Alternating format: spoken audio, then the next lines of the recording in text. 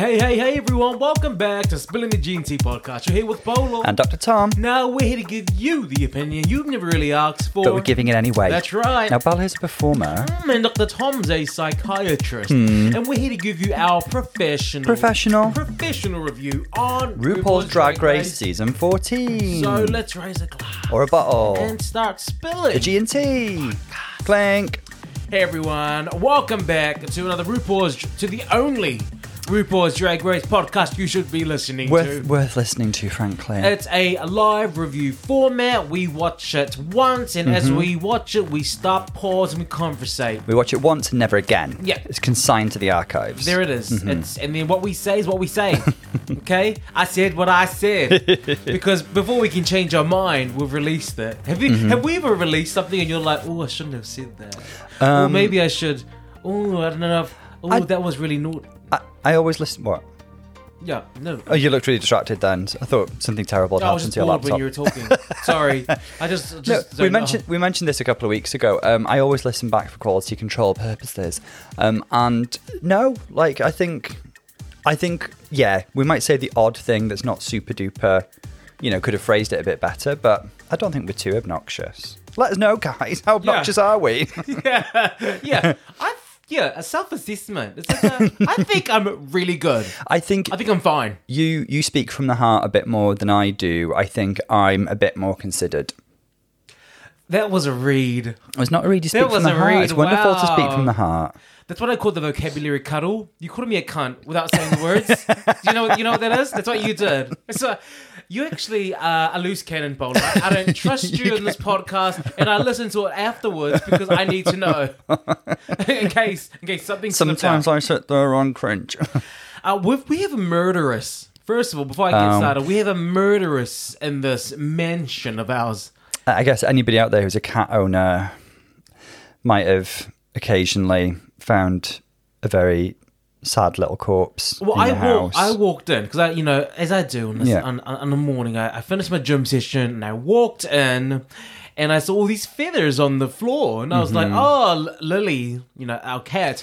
Lily's obviously been playing with that new toy we got her, the little mouse bird, because there's feathers everywhere. Mouse bird. It is a mouse bird, isn't it? Yeah, and then Tom says, that's not the same feathers. I was sweeping it up and I was like... With the detox? Detox with the feathers. I was like, Bolo, these aren't the same feathers, and actually all the feathers are still attached to the mouse bird, unfortunately. And so, yeah, sadly. I mean, to be honest, it's a bit of a... people... do get worried, and it is a real thing about the way that cats affect local bird populations. I mean, everybody's different in the way that they have their cats. We've got a cat flap. We believe that cats are happier being able to come in and out of the house. We know there are certain risks associated with that, but they are happier with that. The thing is, maybe she needs a bell. And I'm saying that really because it stops them being able to creep up on little animals. She gets fed. She doesn't need to do this. Exactly. But it is in their nature. You can't blame her. Well, you can't blame me. I feel like I've raised her up wrong. I feel like I'm a bad parent. I think it's more about us as cat owners thinking if there's something else a bit more responsible we need to do, like put a bell on her. I just feel we need to discipline her. Like, what are you going to say to her? Lily? A little slap here and there? No. Little backhand should fix that behaviour. Just anybody who's listening, we do not slap our cats. We're not that footballer. Yeah. Oh, that gosh. Awful, horrible footballer. Yeah, we're not those kind of people. Anyway, that's something for us to have a little think about anyway, on a quite serious note, actually. But so some people didn't even know that song. You were telling me someone sent you a message about the song Toy. Oh, yeah. From the lip sync, one of my gym songs. Is Selena Curry, shout out to Selena, said that they were... inspired and would love you to do a gym playlist, actually. I have a gym playlist. I also have a Drag Race music playlist. I'll find out how to make it available, then I'll let y'all know. Yeah, look at me. People release playlists on Spotify all the time, actually, don't they? Yeah, I'm not one, I don't want to share. I'd love to. I've always thought I'd love to be a DJ, just to inflict my taste in music on other people. You've told me that. Basically, Girls Loud and Madonna on a loop with a bit of Dead or Alive and David Bowie checked in. I think that exists. I think that playlist is on Spotify. And not the way I do it. I think every gay radio is doing that, Tom. Not enough Dead or Alive, if you ask me. There should be more Pete Burns in the world. I shall release it, Tom. If you do one, I'll do one. We could do playlists from Spilling the GMT podcast, couldn't we? Because we're on Spotify. No one asked you, Tom. Well, Wow. I feel like sometimes people don't know what they want, sometimes, what's it she says in Devil Wears Prada? I can see past what people think they want and give them what they need. That's what I can do. Wow. Right? It's your life. If you feel like you want to do it, go That'll ahead. go on the playlist. It's my life. Go ahead. Do it. Be very 80s power pop. Yeah. So we had another lovely message as well, because it felt like a review. It felt like a review, even though it wasn't a review. It was a lovely little message from Calvet in Ohio. Shout out to Calvet. And feel free to copy and paste this message straight onto Apple Podcasts. I'm not going to read it verbatim because it's a DM, and she didn't send it with the idea it was going to be publicized. But it was a very, very nice message about how she appreciates the podcast, and she actually does her own podcast as well.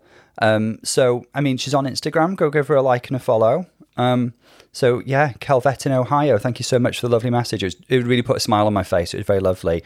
Like I said, I'm not going to read it verbatim because that's not necessarily what was intended, It was a private message. We call it a private message. The pandemic seems so long ago, but it's still here. Well, the idea now is we're to live with it, aren't we? It is, yeah. After everything that's happened, guys, just live with it. That's like that's your option now. That's kind of where we are right now. Oh, we got Drag Race. Yeah, fear not. There is a lot of Drag Race coming out if we ever have to go back into lockdown again. Well, España, the cast has been announced. France has been officially announced. Nikki Doll as a host. She's the host. Why Nikki? I think I'm really intrigued to see how Nikki. I mean, she's probably the most famous Drag Race francophone, isn't she? And she's the only girl from Drag Race who I think was actually born in France, right? Oh, she was born in Morocco, actually, didn't she? And she moved over to France. But anyway, it's going to be either her or Rita Baga, if you want a francophone. It should have been Rita Baga. Well, she's actually Canadian, though, isn't she? At least Nikki Doll is French and knows French. The thing that I'm looking forward to is seeing Nikki Doll being able to express herself through French, and I think her charisma and humour will come through a lot more. And we know she's going to be gorgeous. She was a true fashion queen. Like every week, it was like Chanel, Mugler, Gaultier, all these French iconic fashion. Do you think references. maybe she was a bit overshadowed by Gigi Good? Yeah, and you could sense the rivalry, which kind of came. Well, they were pleasant to each other, but in the ball, I think they were a bit, because they were in the top together, and I think they were a bit like, staring each other down.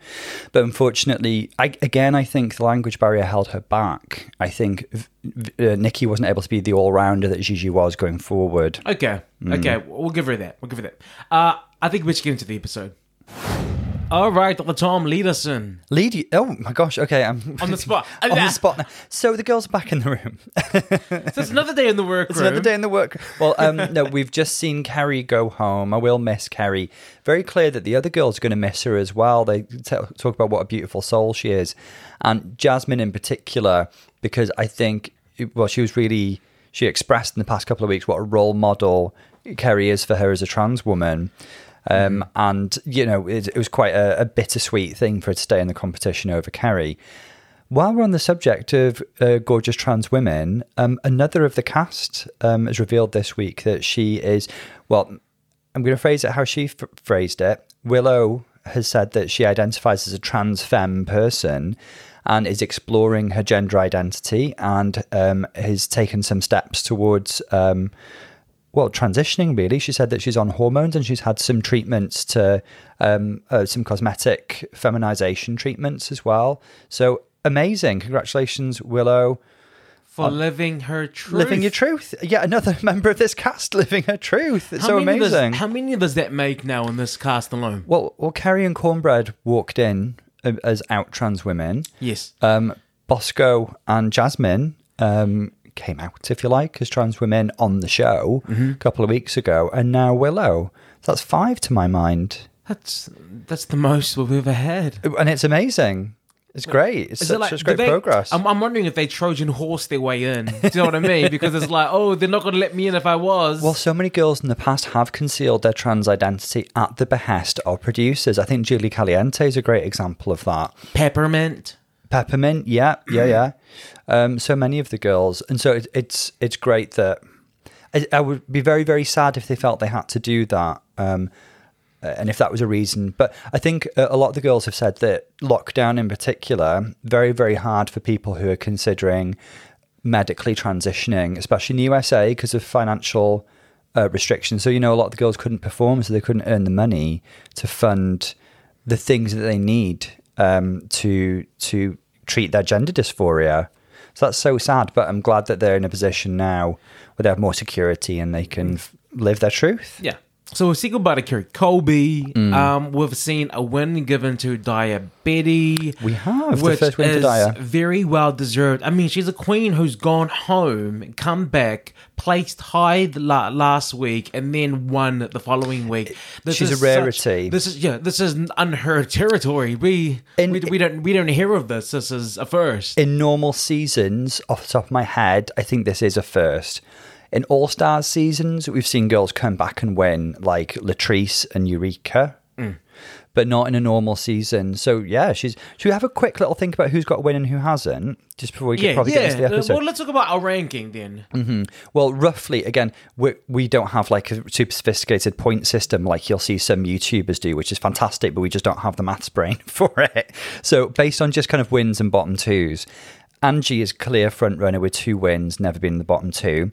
Willow, Lady Camden, and Bosco all have a win each and have never been in the bottom 2. Oh, yes. Yep. Yeah. Georges has a win but has been in the bottom 2. Yep. Daya has a win but has been home and come back, and I do feel that's special. That's special position. She's been resurrected. Daya's got a win and she has a resurrection. She's arisen like a phoenix. And Deja and Jasmine are 2 girls who haven't scored a win yet. Deja's been in the bottom 2 once. She sent Daya home the first time, didn't she? Remember? And Jasmine is, turning into a bit of a lip sync assassin. She sent home a couple of girls. I mean, she's a great performer. Oh, she's fantastic. Now, there is, the ongoing narrative there. Crystal Method, Daya Betty, they're just the same person. And I'll tell you right now, a clear distinction between the two. Go on. Daya Betty can perform. And that in a lip sync, when we saw her do last week's performance, where she won, that her level of performance and choreography and I'm going to say vocals as well. That's where you can put them both on the stage at the same time. And you'll see a complete difference. Daya Betty is a great performer. She fab. Is, yeah. And it's comparing what we just saw last week to the I'm Alive, I'm Alive. That's what I was thinking of, yeah. And it was, the vocals were bad, and the choreography... She was in the top, was she put in the top? Yeah, she was. I thought she should have been in the bottom 3 that week. So, I mean, she was blessed and highly flavoured. That's me as an international authority on Madonna saying that as well. So... And also, remember in the finale, I'm not gonna the Hall of Fame, how she went down the octave, especially when she just came after Jackie Cox, who said a nice... Jackie smashed it in the finale. She was amazing. Yeah. So Crystal Method just isn't the best vocalist, and she's a good performer, but she is not as good as a performer as Daya Betty, and I think that's a clear distinction between the two of them. She is great. One thing I'll say as well is that Crystal is always Crystal, whatever character she's inhabiting, and I think Daya has shown more versatility. What different shades of bitch? We'll get into it. I love Daya. Okay, I'm loving her. I think she's creating really good TV, but we'll get into it. Just another thing to mention. No, it's escaped me, actually. I don't know what I was going to say. There we go. Go on. Sorry. You won't be good on a panel. No, you will not be good on a panel. I've got something really important to say. Let's discuss the Mexi challenge. So the queens must lead a drag con panel discussion about the multifaceted world of men and that stuff. Like, it could be anything that related to men, fatherhood, dating. I'm wondering if they're going to talk about toxic masculinity, because I bet you that's going to be something they bring up, because every time they talk about men, we haven't seen it, but I'm just guessing that they're going to talk about that. They're put into two groups, and the 2 groups are Team Willow and Team Leftovers. Yeah. I was really interested by Willow's choices, because they did seem to be driven by people she'd not worked with before. Because she did work fantastically with Bosco and Daya Betty last week, because having rewatched that performance a couple of times, I think they should have just put the 3 of them as top 3 with special mention for Deja and Angie and called it a day kind of thing. So, and she's worked with them before in comedy challenges too, so she does get on well with them. But she seems to be driven by curiosity, really, about other people she wants to work with. I also think that she doesn't want to create something similar to like a Alaska Talks. Oh, good point. So I think it was a very clever move of her to kind of take a step back away from that. Look, I've worked with you guys twice in challenges. I don't want us to go into judging and have Michelle throw it in my face. That's so right. I thought it was really clever that she was like, you know what, I'm going with Angeria, Lady Camden, and Deja Skye. I wonder as well if that was somewhat personality driven in that she wanted some people who she considers a bit more chill, or maybe she gels well with on a really personal level, knowing that that'll be important in this challenge. So how would you how would you choose a panel? It will have to be someone where I don't have to. Like, you know, when you meet people and sometimes conversation just flows. Yeah. And then sometimes you meet someone and the whole time you're like, oh, I need to think about something to talk. And it's just so forced and it's just not authentic and there's no flow. Yeah. Somebody you could go to have a coffee with. Yeah. Yes. And talk about anything. And also be comfortable in the silence. Defo, but you don't want any silence. But you don't want silence. That'll be -2 points. Yeah. And our panel starts now. So, and thank you very much for coming to our. Please tip your queens. I choose you. Yeah. Would you choose me? Maybe. Yeah, I'll see who. Who else is there to choose from? It's not like there's a significant body of work that suggests we have reasonable chemistry. No, I don't see it. Now, which means that the other team is Bosco, Diabetes, Georgist, and Jasmine Kennedy. I guess in that team, I'm seeing, I think Daya and Bosco are two who can get on and are on the same page with a lot of things. Jasmine seems to have had her main plot line, if you like, is that she's a sweet girl who happens to rub people up the wrong way inadvertently a lot of the time. She's probably had more conflict than anybody on this season. We've seen it with Daya, we've seen it with Maddie, we've seen it with Cornbread, and I'm starting to see the common denominator here is Jasmine. Maybe Cornbread was right. You know, she was hard that episode, but Cornbread, the vixen was right and Cornbread was right. I mean, I just don't think that what Jasmine does comes out of a bad place. Totally not. She's a sweetheart. Like, for example, she's a sweet girl. She's not like someone who is like, you're saying that all these people have a problem with her as though she's Shake from Love is Blind. Oh, God, don't get us started. Right? Oh, my gosh. If y'all have not watched Love is Blind Season 2... that's probably a good thing. Don't watch it, because if you do watch it, you're just going to get really involved. You're going to get glued to it. You're going to be very obsessed with it. It's a good season. And then you're just going to really, like, the reunion with... I'm like, I mean, I can't. That was a new level of obnoxiousness and stupidity and narcissism. I've never seen somebody on Love is Blind so universally disliked by all the other competitors. Anyway, back to it. That's for the Love is Lied podcast coming up. So where was I? And we were talking about, Jasmine's a sweet person. Maybe, you do have a point, maybe the common denominator is the other people that she's been butting heads with are a certain personality type who struggle to tolerate her chatterbox nature or something. And actually with Maddie, that was more because they were both in the bottom two. And their tempers flared. First of all, Maddie came for Jasmine Kennedy. Let's get that straight. I know. Okay? I was there. Let's get that You can put your finger down, by the way. Because you came for Jasmine. When, come for every other time, it's valid, but not that time. The straight man did it. The straight man took it there. Cancel that, cis straight man. Oh, I mean, he should be here for this panel. Maddie? He would Maddie be really good. Great... A great addition. Cornbread would be good in this as well. Oh, yeah. Her natural charisma would be great on this panel. Yeah. When I think about stuff like... when I think about today's Maxi Challenge, it really just takes me straight back to All Stars 6. Yeah, and it also makes me think of a little bit, but I think the setup's going to be a bit different. They did a DragCon panel challenge for one of Eureka's season... The Aquarius season. Proportionizing. Yeah. So season 10, wasn't it? Yep. With Mo, Monet, Aquaria, Eureka. Yeah. Yep. But when I think of the All Stars 6, I mean, Eureka, Trinity K. Bonet, and Ikeria Davenport, them three, that for me is a masterclass in how to do a panel-like discussion. I felt like I was just watching three girls catching up over wine and just talking about things that I found interesting. Yep. The conversation was real. It was natural. That's what I was. I don't know how they did not win that week, and I don't know because Eureka was the moderator, she was an amazing moderator. Eureka should have won that week.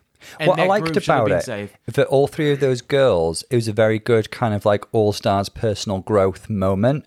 Like Ikeria's likability showed through when she'd been portrayed as a bit of a bitch on season 11.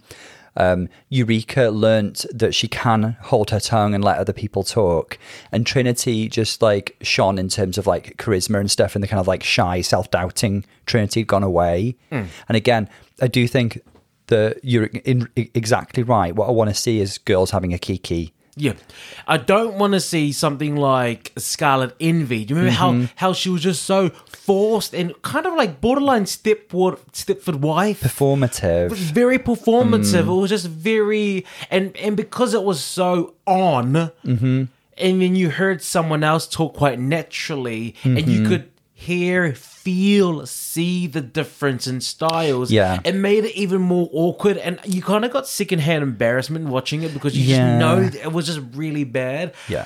So that's what we don't want. We don't want anything forced. We don't want any... I don't want to feel like you're reading a script. I don't want to feel like you're just being too... I don't want you to inhabit a character. Yeah. That's what it was, wasn't it? It wasn't a natural, real conversation. It was her being someone else. It was. In the moment. It was weird. It was a bit weird. Now, Ginger Minj won that week, and I don't know why, because for me, Ginger Minj came off also a little bit too rehearsed, choreographed. Completely agree. And that story... Ginger is a very, very smart, thoughtful queen, but it worked against her in that situation because she wasn't natural. She was good, she was entertaining to watch, but she wasn't natural like Eureka, Trinity. It was a bit rehearsed. It was a bit too, and I don't know how she won, but I want to see. I want to have this. I want to see an energy like Eureka, Trinity, and Ikeria. Those three. That's what I want to see carry on with these queens, and I know for a fact they would have seen that. Yeah, I mean, going into this, then, who do you think has the kind of natural charm and the sense of ease to make this work? I think. Who's got the gift of just talking? Something in me is saying Willow? I don't know. I think Willow is very, very naturally funny and entertaining to talk to. She's not an over-the-top personality, but she's very funny and engaging. So I think Willow can do well here. I think Angie's got a natural charm that I think she can channel into this. I don't think that. No? Oh, I think Angeria is very good when it comes to... the beauty and being a performer, but we've yet to see her actually shine on her own, just talking. Like whenever, and she's always quite awkward when she's talking to RuPaul. Even on the judging panel, she's quite awkward, and I don't think that she has the gift of the gab. I don't know. When she's in the workroom, I find her very charming and likable. Maybe in front of RuPaul, she's intimidated. Charming and likable is fine. It's the talking. I don't think I don't think she has the knack for to talk. Okay. To talk in a way that's like a Bianca Del Rio. To talk in a way that's like an Alaska. To talk in a way that's those two are exceptional, though. Yeah, but she doesn't have that. Okay. Well, let's see. I think she's actually quite the introvert. I really think Angeria is quite the introvert when I see her out of drag. Okay, I see where you're coming from, but I guess let's see. But that's just me. I think Bosco could be good. Bosco is smart. Yeah, Bosco is funny. I got my money would be on Bosco and Willow, and I mean Lady Camden. Yeah, she needs to come out of herself a little bit, but she can be funny. Who do you think? Who thinks going to struggle? Georges? Yes, Georges is not a naturally effervescent... She's lovely. She's a sweet girl, but she's not a naturally effervescent personality, is she? She's a bit low-key, actually. She shines on the runway. She shines when she's dancing, but not when she's chatting. And I think Jasmine Kennedy, for me, I don't know if it's going to be good or bad because she is a good talker. I mean, she loves to do it. She does. But can she hold her? She may not be at the phase of her journey that Eureka got to with All Stars 6. She may have trouble biting her tongue or editing herself to say things that make sense instead of just rambling. Yeah. Who else have we got? We got diabetes. Daya's problem, I think, will be just trying to be careful not to come off as abrasive. Yeah, I was going to say bitch, but yeah, abrasive. I love the dynamic though when they're sitting down and chatting, and when Jasmine pipes up that she wants to be moderator, and the energy coming off of Daya is highly entertaining. She's just like, I'm just loving the TV that she's giving us. I hate the fact that she's getting hate online for being a bitch. It's like she's a drag queen in a competition. Let her be a bitch. And she's not even that bad. I mean, whenever I see these kind of messages online about, oh my God, what a bitch, this person's so mean. Yeah, a drag queen? Yeah. Oh my God, a drag queen being a bitch? Oh no. I mean, I spend so much time blocking and deleting on Instagram. There are so many people's energy I don't want on my page. Yeah, we can do that. Yeah. Before we get into it, Tom, what they're going to be talking about men. Men. I mean, I don't even like them. Ugh, I can barely stand you. I just can't. I'm not really a man, so it's okay. I just can't cope. What will an interesting discussion be? I bet you they're going to talk about their own fathers and their own relationship with their fathers. They do hint at that, so we know that Deja. It feels like there's a little bit of a spotlight shining on Deja this episode. I think it's a make or break episode for her. There's two girls who don't have a win. They need a win soon if they're going to stick around, and Deja's one of them. And Jasmine. Yeah, well, Jasmine. Should we just have a look at the actual panel? Let's have a look at the actual performative DragCon panel. One more thing I want to say. Yeah. The energy in the workroom's really fun and light today. The girls are throwing shade in like a fun way, and everybody's having a good time, which I like seeing. Okay. That's what you That's all I wanted to say. Thank you. We can proceed now. We've just seen the first team, who's Deja Skye, Willow Pill, Lady Camden, and Angeria. Yeah. Should we just talk about what we've watched? I really enjoyed myself. I'm going to say that from the beginning. This is really, really good. I do want to start by saying any critiques we give, again, are going to be a bit nitpicky. I feel like I'm saying this all season because all of them did a really good job. Some shone brighter, but that's it. So, yeah. Okay. Give me some specifics. Well, first of all, I want to say Deja did such a great job as the moderator. Very, very good. And, being the moderator is, you kind of guide the conversations, you start topics, you sum up topics, you're kind of like the leader of a ship. Leader of the pack. And I think she did a great job, so we have to give props to Deja. I think it's a great week for Deja.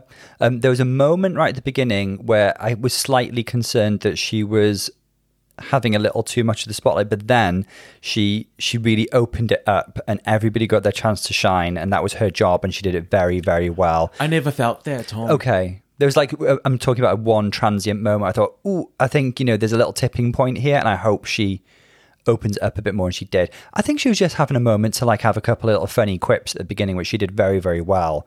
I very much enjoyed watching her, and I enjoyed her funny sort of Kath Kitson Strawberry Sunday. I think she set the mood very, very good from the get-go. She welcomed me into the conversation. She allowed me to be a part of the conversation. She made me want to be there, and then she introduced the panel, and then it was from there on I was hooked. It was such a good product came from this. I think that Willow Pill just was amazing. Willow Pill was absolutely fantastic and had an excellent combination of heartfelt moments with jokes that made me laugh out loud. She was so good. The sad Victorian doll jokes, the bad hand job jokes, so good. Because, she's joking about really dark stuff. She's joking about her chronic illness that we have spoken about before. But she turns her sadness from that into power and humour, and it's her right to do that, and she does it so well. Willow was fantastic, sitting there looking like Cilla Black in the 60s. She was a very natural, very engaging, the words that came out of her mouth were just gold. So very good. She's got that dry sense of humor too, where she's being funny without trying. But she knows. Good. But she knows that what she's saying is funny. Mm-hmm. She's just. She was. Yeah. I mean, amazing. I also want to say Angeria as well. It really shocked me. So she did what I was talking about. This is what I expected. She shut my mouth. She shut me up. I take it back. I might edit out the part in the beginning where I was like, "She ain't good. She ain't good." I'm gonna edit that out because she shut me the hell up. You were like, "She ain't shit." She was good. She was natural. I loved it. I loved the stories that she gave, and at not one point for all of them, this is going around for each of these queens, at not one point did I get a hint of overly rehearsed, overly choreographed. Yes.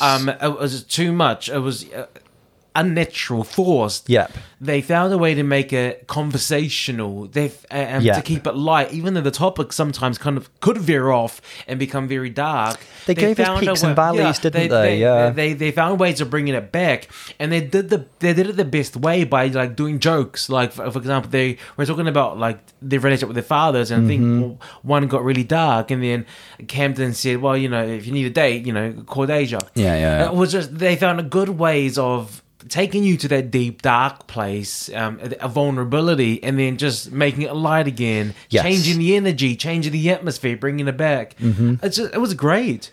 So Angie was fab, did exactly what I expected from her. I loved how she kind of used her relationship with her dad as a template. To bring, actually, I think the other good thing is they took Rue's advice, which was have a message that people can go home with. And it's basically love your children, don't waste your time with them, don't judge them, just embrace them. Yeah. Just Camden, just a moment about Camden. I do think she did a great job, but if there was anybody who was ever so slightly overshadowed, it was Camden. Yeah. But she was still great. She had a really heartfelt story about her relationship with her dad. She had some funny jokes. She was, by no stretch of the imagination was she bad in any way, just like slightly more low-key. And I think she was aware. At the beginning, she was very high energy with her intro, and I think that was deliberate because, again, Rue had given her the feedback of kind of bring your stage charisma to it a little bit, and then she shrunk back just a tad. Loved her outfit though, very Vivienne Westwood. I think they all look stunning. I'm going to ask you one of the questions that they asked, just because. What makes men sexy? Ooh, I think funny guys are sexy. I think humour is always a good thing. I think even a guy who's like moderately attractive to unattractive gains several points by being funny and confident. Not arrogant though, that's a huge turn off. Physically though, I've never had like a very particular type aside from I do like guys who are a bit on the beefier side. Beef or cow? Beef or cow, I'll take it all. Beef or cow, both. Yeah. Thank you. What makes men sexy? You're thinking about men and you're going, oh, you don't like them, actually. As it turns out, they're no good. You are. I'm straight too. In fact, I think you're one of those super straights, and I knew you were. Yeah. You're that straight. I knew you were. Yeah. What makes men sexy? A good sense of humor. I mean, Bianca Del Rio said it over and over. Beauty fades, dumb is forever. Absolutely. For me, here it is, passion. I need someone who just has something that they're passionate about and they work so hard. For me, seeing someone, anyone hardworking and really driven, I find that very sexy. I was actually going to correct you when you started talking about humour and say something to that effect. Because I know your mind. I know your brain. Yeah. Do you? That's what, Yeah, I would say that's what makes men sexy for me. Yeah. Sound off in the comments, y'all. DM us, guys. DM us. What makes men sexy to you? And the other one is, what is your relationship with your father? Oh, well, my father has passed away, and we were estranged for many years, actually. I actually really forgot about it. This is Tom's story is actually quite traumatic. Should we just move on to me? No, it's fine. That's about all I have to say, really. But yeah, wasn't fantastic. He's not a bad person. Just we didn't have a relationship. Okay. Yeah. I have a very good relationship with my father. Yeah. I'm so sorry. Segue nicely there. Yeah. I can't relate to you, Tom. I can't relate. My dad is very shy. My dad's shy. He's quiet. Everyone would agree that my mom talks for him, and he likes that. He likes it that way. My mom's loud, and she's out there. Your mum is you. No, I'm my dad. I really do feel I am my father, and you can say, and I think you know that's the truth. I know it's a delusion. I am shy. I lack confidence. My dad. That's wrong for me to say. My dad does not lack confidence, but my dad is very quiet. He's very to himself. And but he loves so strong, and he really loves all of his children. He loves his family, and he's that first person that's there, that wants to be there to help. But he's just not a loud person. I know you adore your dad, and I know you've got an amazing relationship. Yeah. So sorry, Tom. That's okay. Yeah. You know, life deals us different hands. I shouldn't have asked that question. Should I? Let's watch the next panel Let's and see scroll these on, other shall questions we? that you can answer. Let's scroll on. All right. So we've just seen the next group, which is Bosco, Diabetes, Georges, and Jasmine Kennedy. What do you think? I thought they were also fab. I think, no clunkers, overall fab. My personal taste, I did prefer the first group. I think they interwove better, and their message was clearer, and the journey had the peaks and valleys in a more natural way. Yes. Okay, yeah. Now that you say that, I see it and I hear you. Okay. And I agree. Thank you. I did think that this group was good as well. But I do feel like there were four.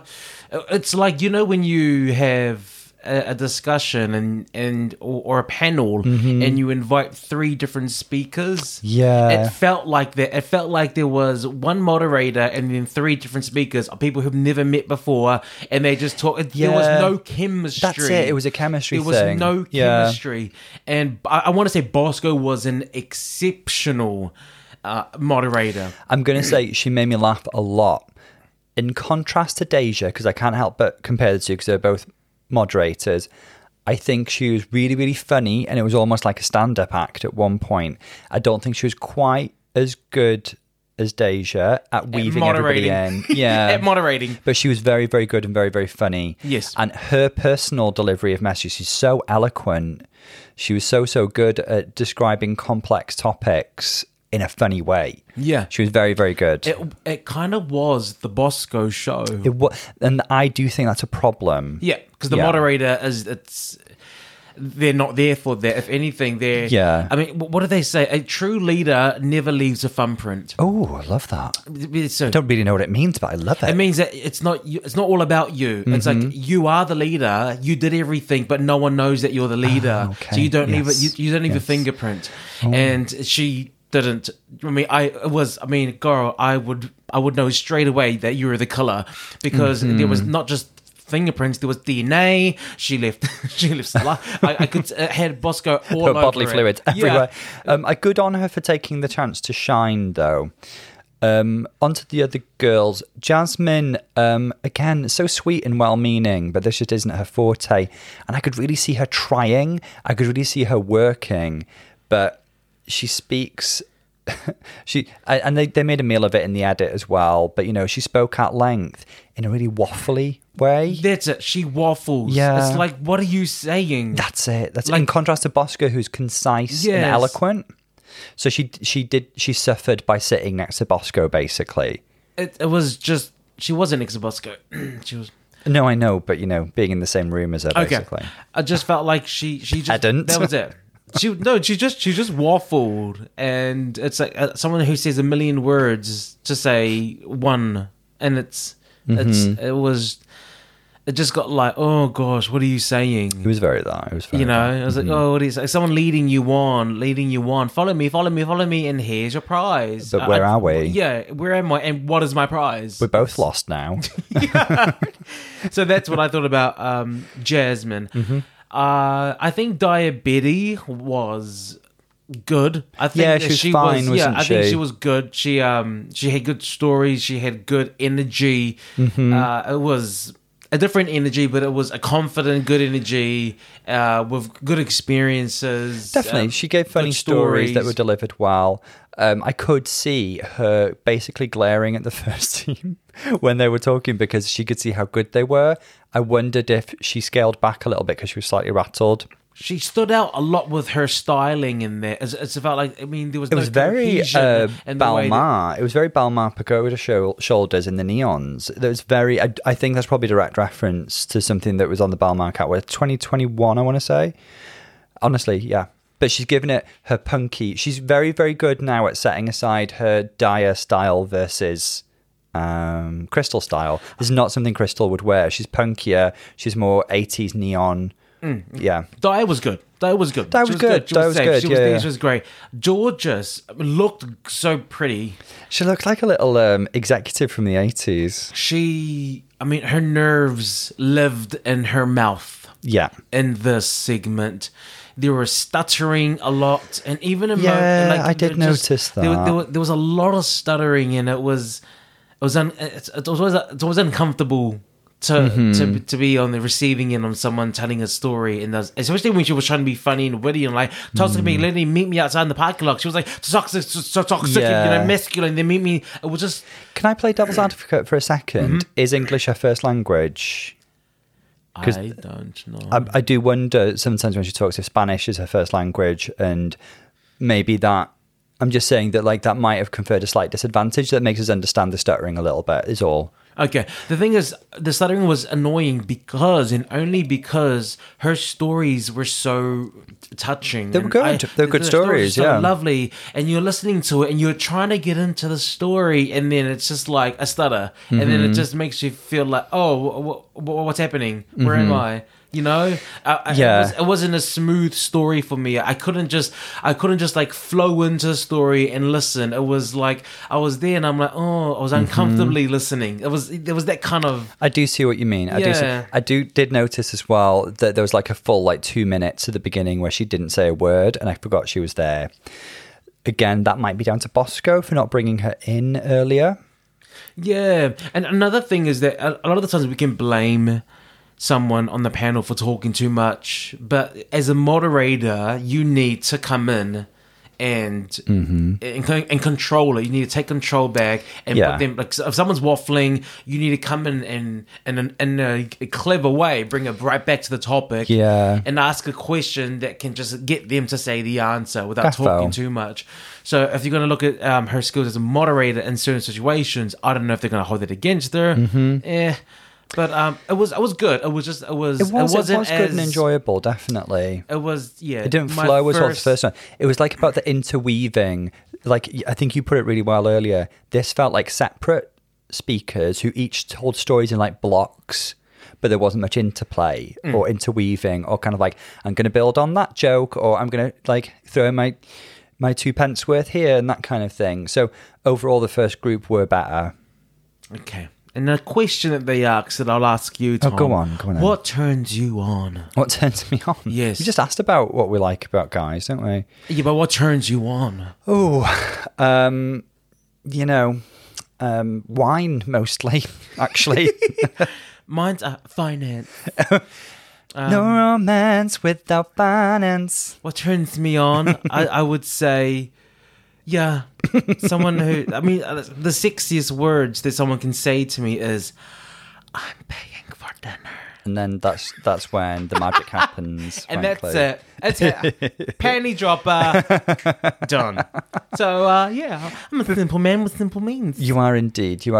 Now, before we go onto the runway, to have a little think about our tops and bottoms. To my mind, there's only one girl in Team Leftovers who could be top, and that's Bosco. Yeah. But I think from the first team, they were all really, really good. I think Willow or Angie or Deja could all vie for top spot. Oh, absolutely. Yeah, Camden Absolutely. just shrunk back just a tiny bit that I think sets her back a little bit. Still was really, really good though. What do you agree with that? I agree. And I think the bottoms this week is Georges and Jasmine Kennedy. And if that's the case, it'll be the lip sync. Oh, I am waiting for... I hope Do you know this what? is it. That's the only way that one of them can go home though, if they're against each other. That's true. Yeah. Oh, that's quite clever. It's They're a bit like a because diamond cutting a because diamond. then both of them will be sending everyone home. Yeah. The top two would be them two. Exactly. Eventually. Okay, yeah, but that's my placing as well. Let's have a look at the runway. Category is shoulder pads. Shoulder pads. We all have a good shoulder pad. We all have some power dressing. So first up, we have Deja Skye.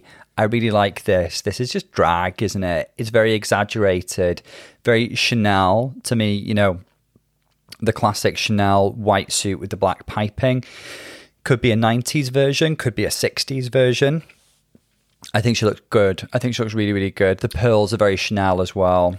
I am seeing a lot of Chanel here. It's like Chanel, but she made it for the American football team. That's it. Yeah. So, you know, this is drag, isn't it? Make a visual joke as well. Make a visual impact. And the fabric looks sequined, I think, as well.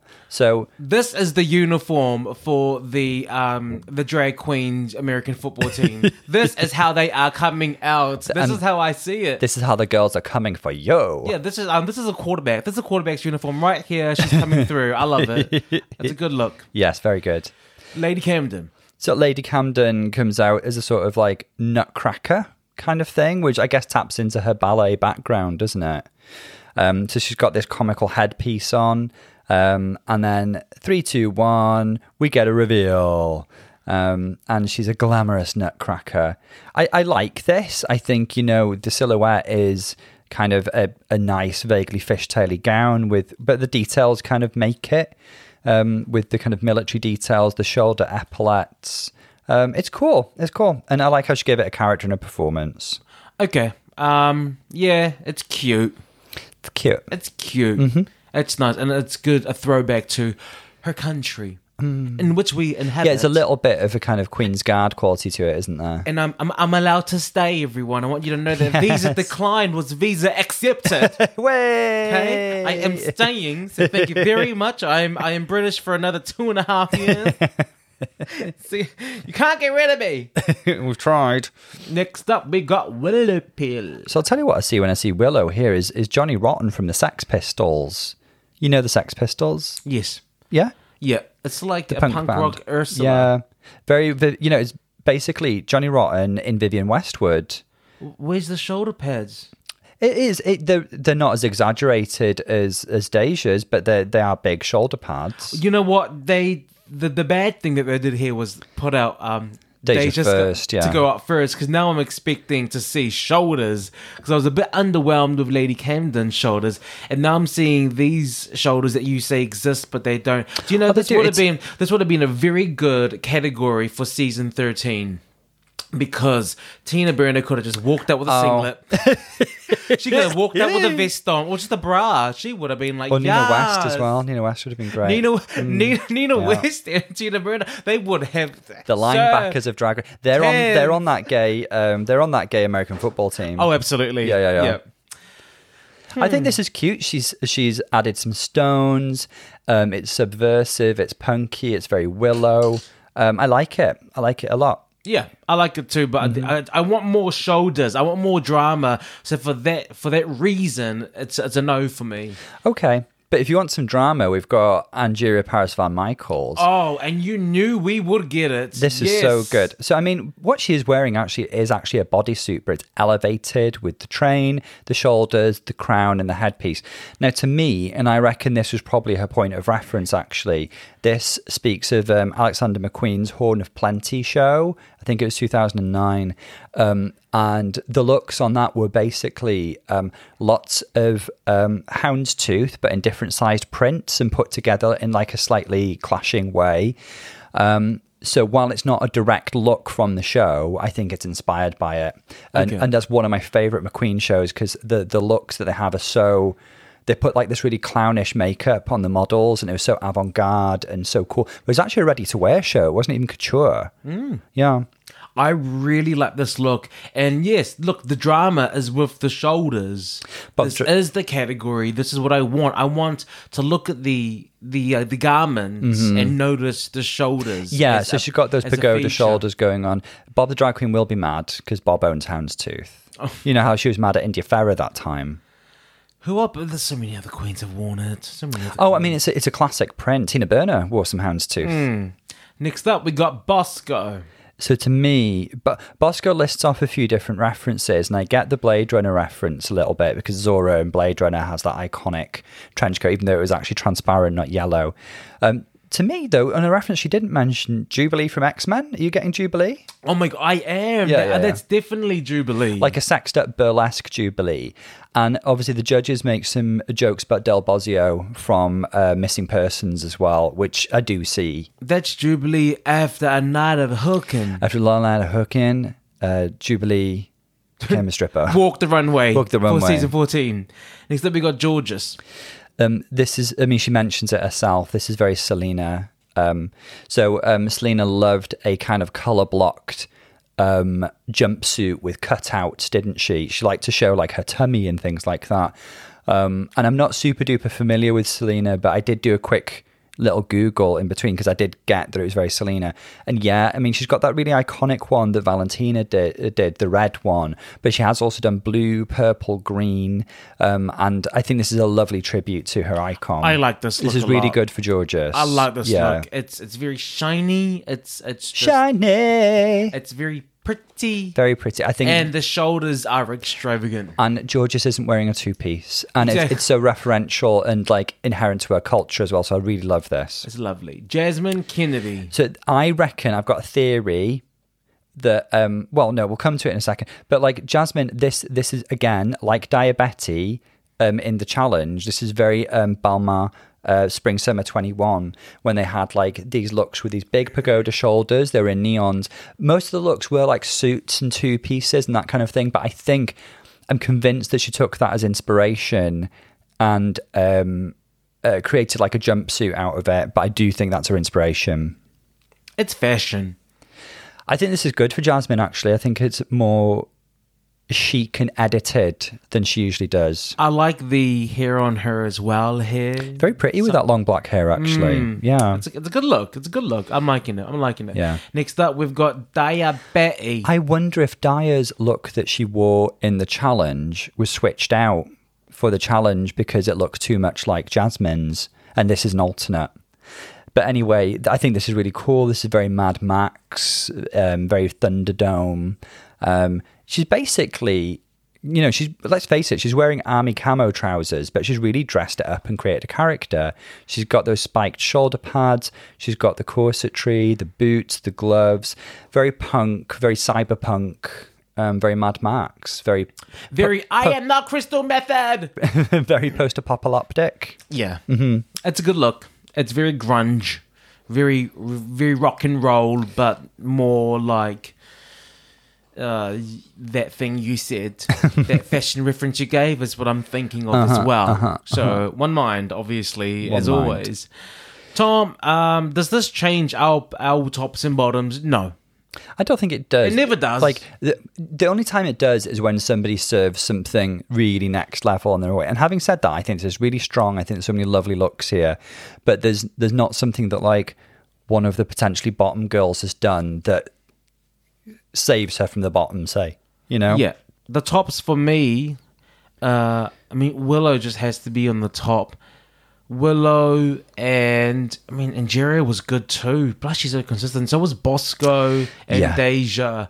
I think one of those, some combination of those four is going to be in the top three. It has to be. All I can say is that Jasmine and Georges are going to lip sync fabulously in these costumes. They're ready. These are dance costumes. They are ready. They are ready. They are ready. So I do think that like Daya and Camden could end up in bottom three, but safe. And Daya just feels safe to me. Yeah. Mm-hmm. All right, let's have a look. Okay, so first of all, let's congratulate Bosco for the win. Do you agree? It is congratulations to Bosco. She wouldn't have been my choice for aforementioned reasons. I think she was a fantastic standout, but I would have given it to Deja. Would have been my first choice for doing a fantastic, well-rounded job, and Willow for being so funny. This is Deja's second time. Would you agree that she lost out on a win that she should have got? When was the other time for Deja? The performance challenge. Oh, and in one of the comedy ones. Yeah. She's been fab a lot of times, but I was happy to see her up there getting positive critiques. But congratulations, Bosco. She still was fab. She just wasn't my number one choice for the win. Willow and Deja were high as well. Safe was Camden and Angeria, which meant the bottom three was Georges, Jasmine Kennedy, and Diabetes. Now, Diabetes was not going to be in the bottom. We knew because I love Dia's face when she gets negative critiques. By the way, it's so entertaining. I just feel really bad for Georges. Maybe English is her second language because she doesn't have the vernacular that she thinks she has. She possesses, and I think that kind of like didn't really help. I do wonder if it's a factor, and I do think it's something that's held against a lot of queens of Latina descent. Let's talk about the lip sync. It was beautiful. It was. Good. I knew that Jasmine, a lip sync between Jasmine Kennedy and Georges was going to be great, and it was. But I have a clear winner. I know you do. Jasmine Kennedy won this, and I want to say it wasn't even hands down. She just had more spirit. She had more of that spirit in her, where she wasn't just trying to focus on choreography. She was also trying to get the feel of the music and the era, that kind of like how she was shaking the shoulders, and she was kicking, and she was of the moment, she was of the music, and then she also did some amazing dances and made some great choices. She was really, really fab. But they both, to me, so I do accept what you're saying there, and you're our resident performance expert.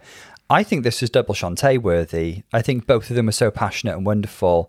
I loved what both of them did. Having said that, we'll come to it in a second, because if George is in the bottom, I suspect she's got the golden ticket, by the way. Because we all know the golden ticket isn't some random event, and we do know that George is blessed and highly favoured. But we'll see. Now, I don't think we're going to get a true conventional double Shantae this season, because we had obviously... They can't have another I don't think they've got room for another episode, because really the golden ticket will be a sort of default double Shantae. Jasmine Kennedy has won, and I'm very impressed. She's very impressive. Very impressive. When I talk about Georges is also a very good lip syncer. The thing that Georges didn't understand was the music. She was beautiful to watch. She was doing all these lovely moves, but there was something missing, and it was the spirit of the sound. It was the spirit of the music that she just didn't have, and it was what Jasmine had. Which is great, but it was phenomenal dancing, but Jasmine just had that edge over her, and there's no way that Jasmine has not won this. It surprised me that Jasmine, as a young 22-year-old, connected with this beautiful Etta James song. But she did. Yeah. And I think that says something about her as a performer, actually, and her versatility.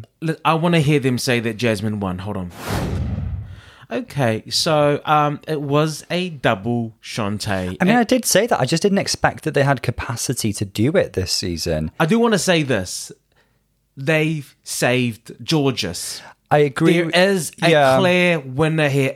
We have other lip syncs where it's like, oh my God, who? This was an amazing lip sync, but there was a winner, and it was Jasmine. And they did save Georges. RuPaul loves this girl, because even when they were giving feedback, when they were giving the judges feedback to Georges, RuPaul didn't, when she was saying that, you stumbled.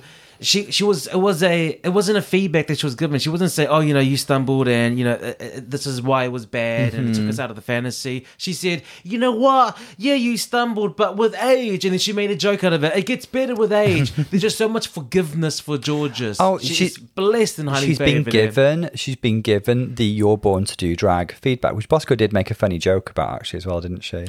Maybe she's born with it, or maybe she's born for it. Yeah. That was very good. But there we go. I'll put money on it. Georges is in the top 4, like by hook or by crook. Well, next week is the Snatch Game. We've seen that teeny little preview. I was waiting for it, but like next week is episode 10 and there's still 8 girls. And one of them has a golden ticket. Imagine next week they're like, now we're bringing back someone to the competition. I was like, oh, for God's sake, come off it. Like, really? They are giving season 13 a run for their money. Really, really with how many episodes that are going on here. Look, it was a good show. It was a very good panel. I really enjoyed the panels. Really, really good. It was a very enjoyable episode. We've had a couple of really, really solid episodes on the trot with like great all-round performances. I mean, our front runners now are Bosco and Nigeria. Yes, they're kind of up there, both of them, because both of them have been high quite a lot and have 2 wins, and neither has been in the bottom 2 at all. Willow Pill, I mean, I feel like Willow Pill is a front runner, but she just doesn't have the wins to back it up, but she's just so consistently amazing. Do you know who she's reminding me of? Her sister/mother, Evie Oddly. Evie won the season with 1 win, but being very consistently high. Yeah. And then remember, when we're at the top 4, sure, it might be a lip sync SmackDown or something, but public opinion and who the people want starts a factor when they've got that feedback from the season. Great episode. Amazing lip sync. I fear for you if you're ever in the bottom with one of these queens, Georges or Jasmine, because they're both so far very good. And so far, if I had to choose a lip sync assassin, at the moment it's Jasmine Kennedy. This is her 3rd survival. She was not fibbing when she said she was a lip sync assassin. And she is. Yeah. She's so good. She won this lip sync. Georges was saved. I'm saying that now. She's taking him out. Protocol. 1 by 1. She's repping RuPaul. Stop. Just stop. Everyone, look, thank you very much for listening again. Feel free to leave us a review. Feel free to follow us on our Instagram, Twitter, and... Instagrams. It's only one Instagram. Follow us on social media, Instagram and our Twitter. When you're in the know, you call it the gram. Actually, the gram. So. The G. Follow us on the G and the T. G and T, spelling the G and T. There we go. There we go. It is. Yeah. That's what it stands for. It's spelling the social media, really. The G, the gram, and the T, the Twitter. This is Paulo. And Dr. Tom. We'll see you guys next week. Lots of love, guys. See you soon.